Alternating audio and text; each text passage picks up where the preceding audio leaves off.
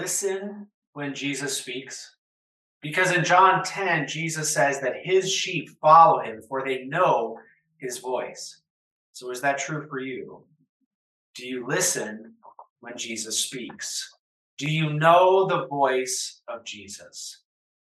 Now, in our sinfulness, we don't instinctively recognize the shepherd's voice. Instead, we ignore the voice of Christ and we disobey him.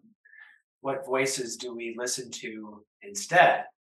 Well, the primary voice that we listen to is our own self-absorbed, egocentric, prideful voice, which is wrapped up only in the care and concern of ourselves. The other voice is that of the sinful world around us. And this may come in the form of our friends because peer pressure is real, am I right? Or from those many influences outside of our personal relationships, those prominent voices that we hear on TikTok or Instagram or YouTube. Those voices of the sinful world oftentimes beckon us to indulge in the sinfulness of our flesh, to do what is right in our own eyes, to be a law unto ourselves, and to justify our own behavior no matter how wretched it is. The other voice is that of the devil, who prowls around like a roaring lion seeking someone to devour. He caters to our sinful nature, and he will go to great lengths to keep us from hearing the voice of our Savior and from receiving the peace and life that he, our Savior, has come to give. I mean, these are some pretty powerful forces that we are working against in this life. What can we ever do to overcome these very real threats and temptations that we face? How can we ever be expected to hear the voice of the shepherd amongst all this noise? How can we ever follow him?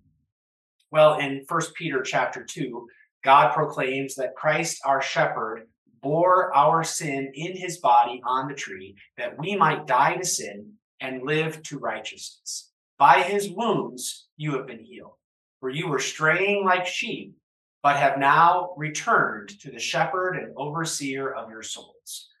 So the question is not, what can we do? Instead, the question is, what has Christ done? And not only that, but what does Christ continue to do for you? The Good Shepherd's voice is not one of commands and demands trying to cut through the noise of sin that expects us to overcome these things for ourselves, as if to say, do this and live. Because the voice of the shepherd has already called you.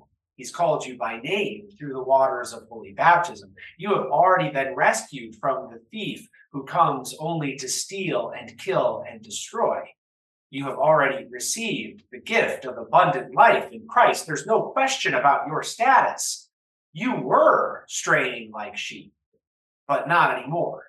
Because of Christ, you are holy, you are clean.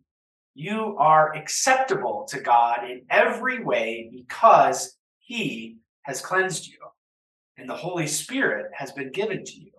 And this Holy Spirit gives you faith. He sustains your faith. He strengthens your faith.